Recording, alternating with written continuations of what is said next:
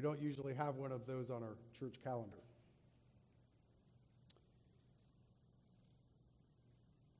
So, Ecclesiastes chapter 12. Find that on page 559 in the Pew Bibles. Children, here are your questions for this evening. First, how can you encourage some of the older people in our church? 2, if you have a grandpa and grandma, will you remember to pray for them today? 3, we have many people in our church family who can't come to church because of their age and weakness. Ask your parents to help you pray for someone on today's bulletin prayer list who can't come to church. That wasn't a question. That was an encouragement. Ecclesiastes chapter 12. This is the word of God. Remember also your Creator in the days of your youth, before the evil days come and the years draw near, of which you will say, I have no pleasure in them. Before the sun and the light and the moon and the stars are darkened, and the clouds return after the rain, in the day when the keepers of the house tremble, and the strong men are bent, and the grinders cease because they are few, and those who look through the windows are dimmed, and the doors on the street are shut. And the sound of the grinding is low, and one rises up at the sound of a bird, and all the daughters of song are brought low. They are afraid also of what is high, and terrors are in the way. The almond tree blossoms, the grasshopper drags itself along. A desire fails because man is going to his eternal home. And the mourners go about the streets before the silver cord is snapped, or the golden bowl is broken, or the pitcher is shattered at the fountain, or the wheel broken at the cistern. And the dust returns to the earth as it was, and the spirit returns to God who gave it. Vanity of vanities, says the preacher, all is vanity. Besides being wise, the preacher also taught the people knowledge, weighing and studying and arranging many proverbs with great care. The preacher sought to find words of delight, and uprightly he wrote words of truth. The words of the wise are like goads, and like nails firmly fixed are the collected sayings. They are given by one shepherd. My son, beware of anything beyond these. Of making many books there is no end, and much study is weariness of the flesh. The end of the matter, all has been heard. Fear God, and keep his commandments, for this is the whole duty of man. For God will bring every deed into judgment, and every secret thing, whether good or evil. There ends the reading of God's word. Let's pray together. Lord our God, we thank you for your mercy. Lord, we thank you for the grace that you show your people day after day. Lord, we thank you that you feed us from your word. And as we turn now to this passage, Lord, we pray that you would feed us again. Minister to us, we ask, give us insight, give us wisdom. Through your word, may we draw near to you. May we indeed hear from you. So minister to us through your word and through the preaching of your word. So send your Holy Spirit, we ask. In Jesus' name, amen. Well, where does it begin? Where do these so-called golden years begin? Reading this makes me think that it must be some time before this, because this is in tune with much of Ecclesiastes. It's a very somber, sobering, almost depressing perspective on what it's like to start to decline. The author is describing the impact of age in a poetic way, but it's not a love song. He's not in love with the process of aging. It's very poetic. I'm not going to tonight go into all the details of what he's saying here, but if you read closely, you'll recognize what he's describing. It's hard to know for us just when this whole issue of being in the so-called golden age or being senior citizens starts. I know AARP starts to send stuff out to you before you turn 50. I've heard that 70 is the new 50, and senior discounts vary from place to place, so I'm not exactly sure what qualifies someone to be a senior citizen or living in those golden years. Tonight's message is a bookend to the morning message. As I wanted to encourage young people in particular this morning, I want to encourage our seniors wherever you find yourself. Maybe you're a youthful senior. Maybe you're an old-feeling young person. Whatever the case may be, I want you to be encouraged tonight.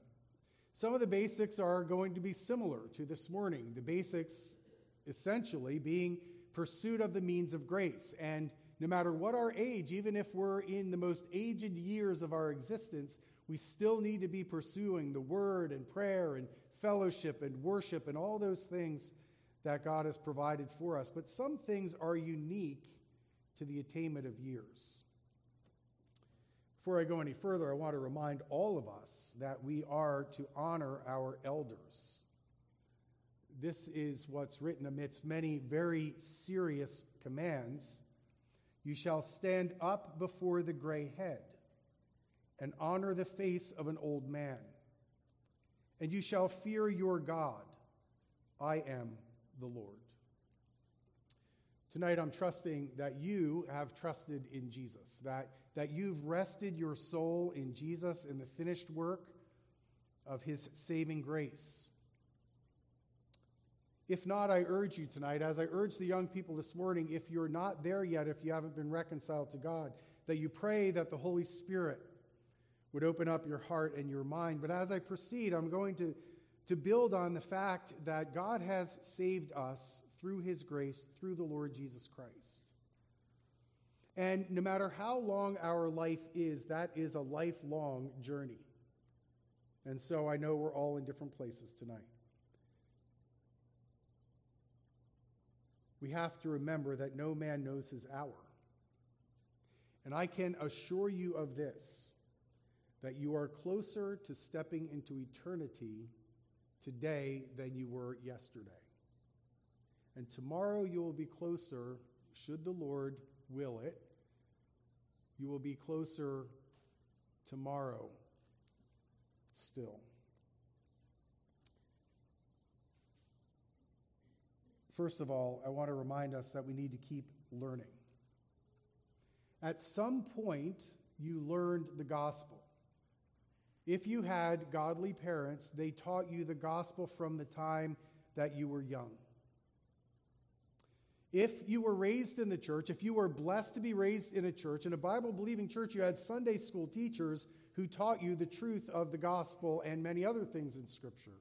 If you were in a faithful church, you heard the gospel preached from the pulpit. You began this process of learning. Some of you may have actually learned the gospel from a spouse that was converted before you were. Some of us may have learned it from a sibling that came to know faith before we did. But at some point we began this process of learning, and then as we embraced the faith on our own, we embarked on this learning experience that will never end. And if you're in the Word, you recognize that the Word is in fact alive and that you're always going to be learning more and more than you learned in the past. And in the Word, you're going to keep seeing new things, and you're going to be continually transformed by the work of the Word in your life. I want to encourage you to learn more, to keep on learning. Keep it up.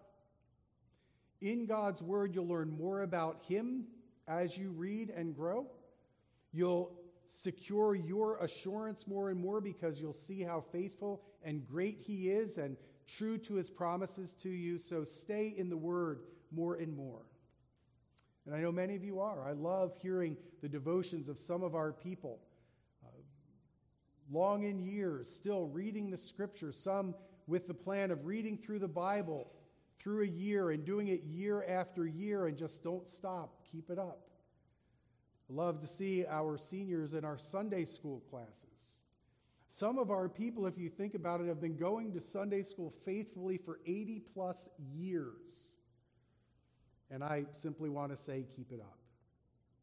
But as you grow, and as you continue to grow in the grace and knowledge of the Lord Jesus Christ, and as you continue to grow in wisdom and knowledge, understanding how to apply the word to your life, don't be stingy with it.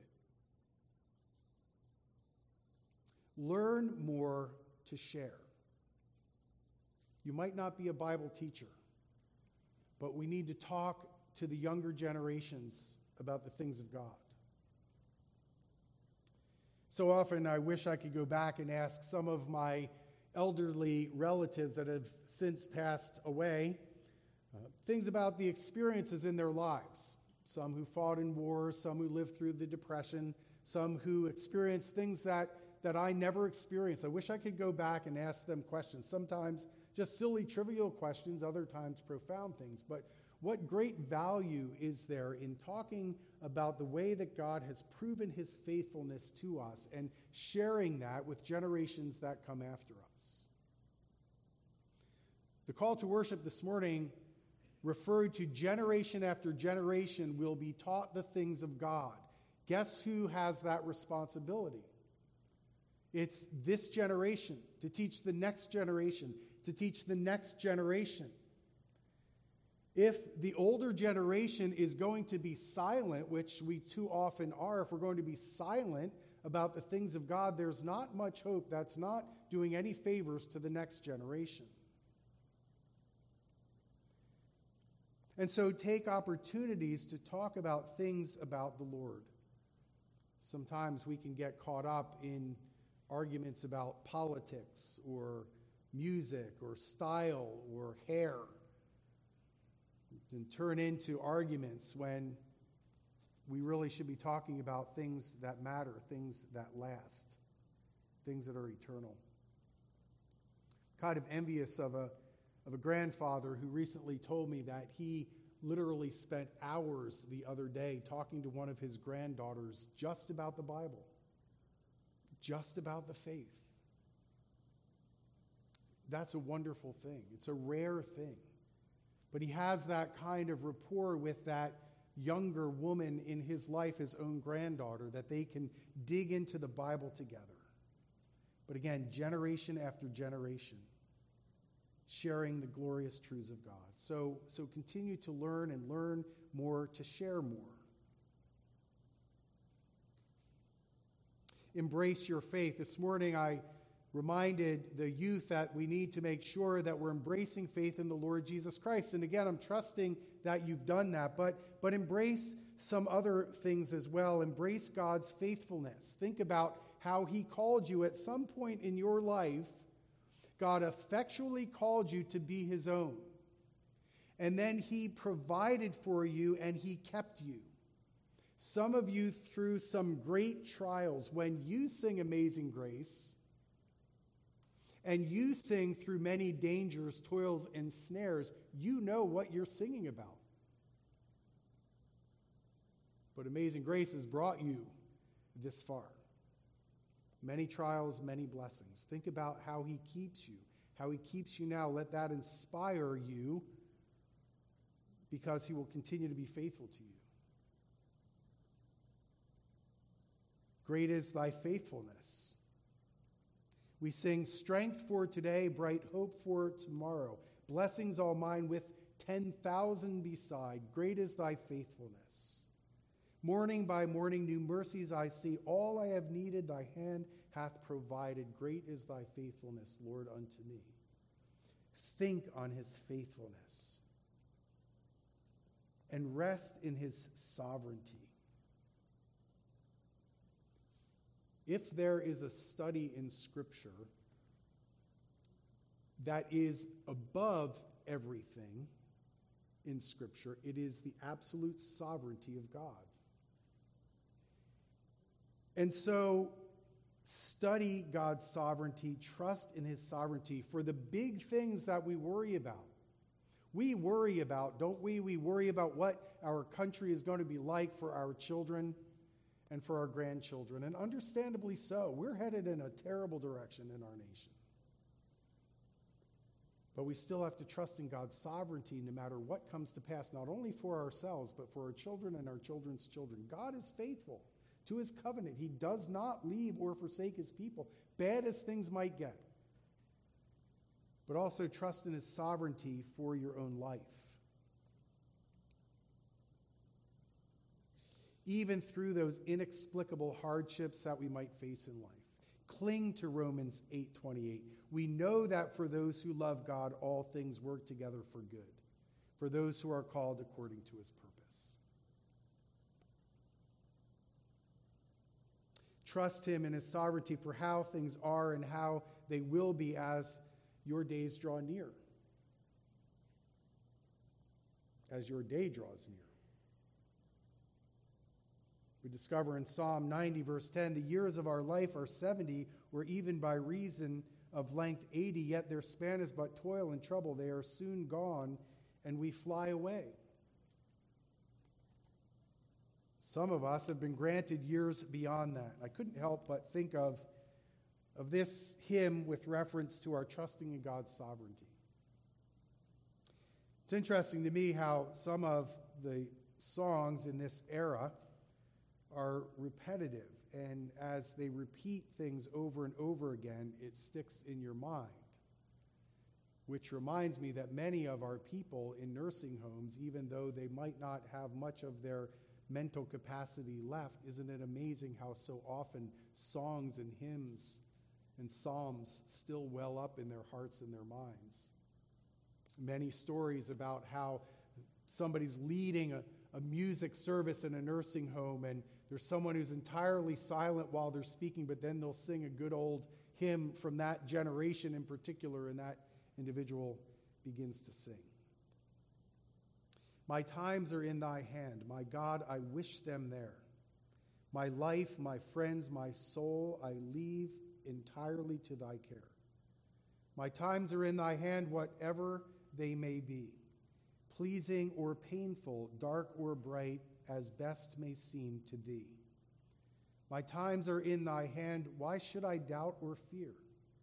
My Father's hand will never cause his child a needless tear. My times are in thy hand, Jesus the crucified. Those hands my cruel sins had pierced are now my guard and guide. Keep learning, keep embracing his faithfulness and his sovereignty, and then live to the fullness for the Lord. The goal of aging is not leisure. The goal of aging is the same goal as youth, to glorify God and enjoy him forever. And so we continue to live for the Lord. We're created for his glory, and we're to continue to glorify God in our later years. We'll live for him to the fullness. Live in the moment. Live in this moment. You know, past days may have been better, they may have been worse, but you're in the here and now. The writer, the teacher, Koheleth, the instructor of Ecclesiastes, wrote this earlier. Say not, why were the former days better than these? For it is not from wisdom that you ask this. Pining away for the good old days is not going to help you. It's not going to help you. There are bad things about the good old days. There are good things today because Jesus Christ is still Lord. He's still Lord of your life. You know what the Golden Friends, our group in our church, starts every event with? This is the day that the Lord has made. Let us rejoice and be glad in it. That little chorus from Psalm 118. This is the day. Rejoice and be glad in it. But as we're doing so, we need to have eternity in view. Eternity in view, always.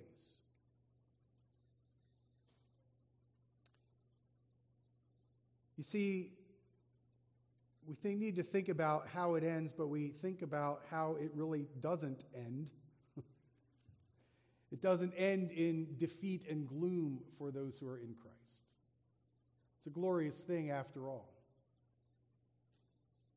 So we have eternity in view. Paul talks about Apostle Paul talks about how their bodies are wasting away, but they're not discouraged.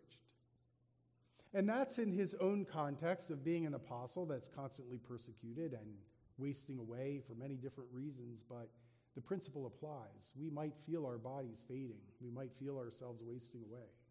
We don't lose hope. We don't despair because we're in God's hand and we have our eyes on eternity. Things may grow dim for us. To be very painfully honest, our nursing homes are full. But the light of Christ still shines in the hearts of his people, even when things get cloudy and dark. Even when we're confused, the Lord still can touch us deep down. I think that's so important for us to think about when we start to lose loved ones as maybe their minds start to go.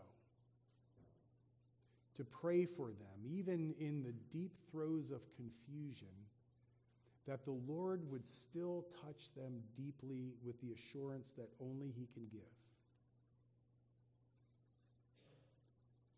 And for any of the spouses who are walking their loved ones through that they would trust God.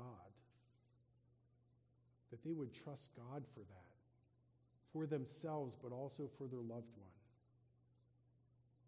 You see, if they belong to the Lord, he will always keep them in his hand.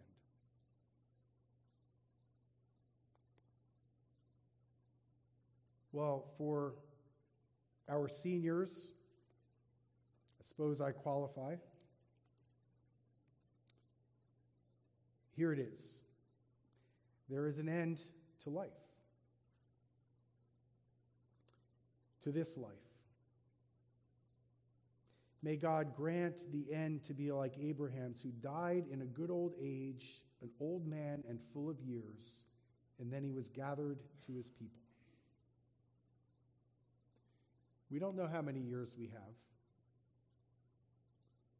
We might leave slowly. We might leave quickly. We might leave mentally intact. We might leave completely foggy. But that's not the end. You see, while it ends in death for all of us, it really doesn't. Isn't that a wonderful truth of Scripture? Here's what Jesus said. I am the resurrection and the life.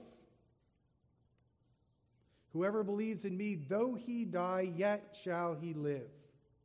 And everyone who lives and believes in me shall never die. Do you believe this? Do you believe this? That's the question that Jesus asked to Martha, but do you believe this? If so, in Christ we'll be with him. And one day, our whole self will be renewed in his presence. And we'll see Jesus face to face. And one glorious side benefit, and I can say this with confidence, we will see our loved ones who died in the Lord. There will be a reunion. As for us, can we truly sing this hymn? My Jesus, I love thee. I'll love thee in life. I will love thee in death. And praise thee as long as thou lendest me breath. And say when the death dew lies cold on my brow, if ever I loved thee, my Jesus is now. But even that hymn doesn't end there. In mansions of glory and endless delight, I'll ever adore thee in heaven so bright. I'll sing with the glittering crown on my brow. If ever I love thee, my Jesus, 'tis now. Let's pray. Lord our God, how thankful we are to know that our times are in fact in your hands. Our very lives, our souls that will never die, and even our bodies are in your hands. Everything. We don't belong to ourselves. We belong to you. And we know that that was possible because of your love for us, proven to us by you sending your Son so that we might have eternal life, that we would know the resurrection and the life, and in believing we would have life now and life forever. Lord, we do pray that you would teach us to number our days day by day, recognizing that we have a journey in this life, and that one day that journey will come to an end, and we will step over the threshold of this life into eternity, and we will stand before you, and we will be judged. How deeply thankful we are that we will be in Christ, judged according to his righteousness. Lord, we thank you so much for the assurance you give through that truth. And may that inspire us and help us to live more fully and focused on you according to the number of our days. And we come to you in the name of the one who is the Alpha and the Omega, who is from everlasting to everlasting, our Lord Jesus. Amen.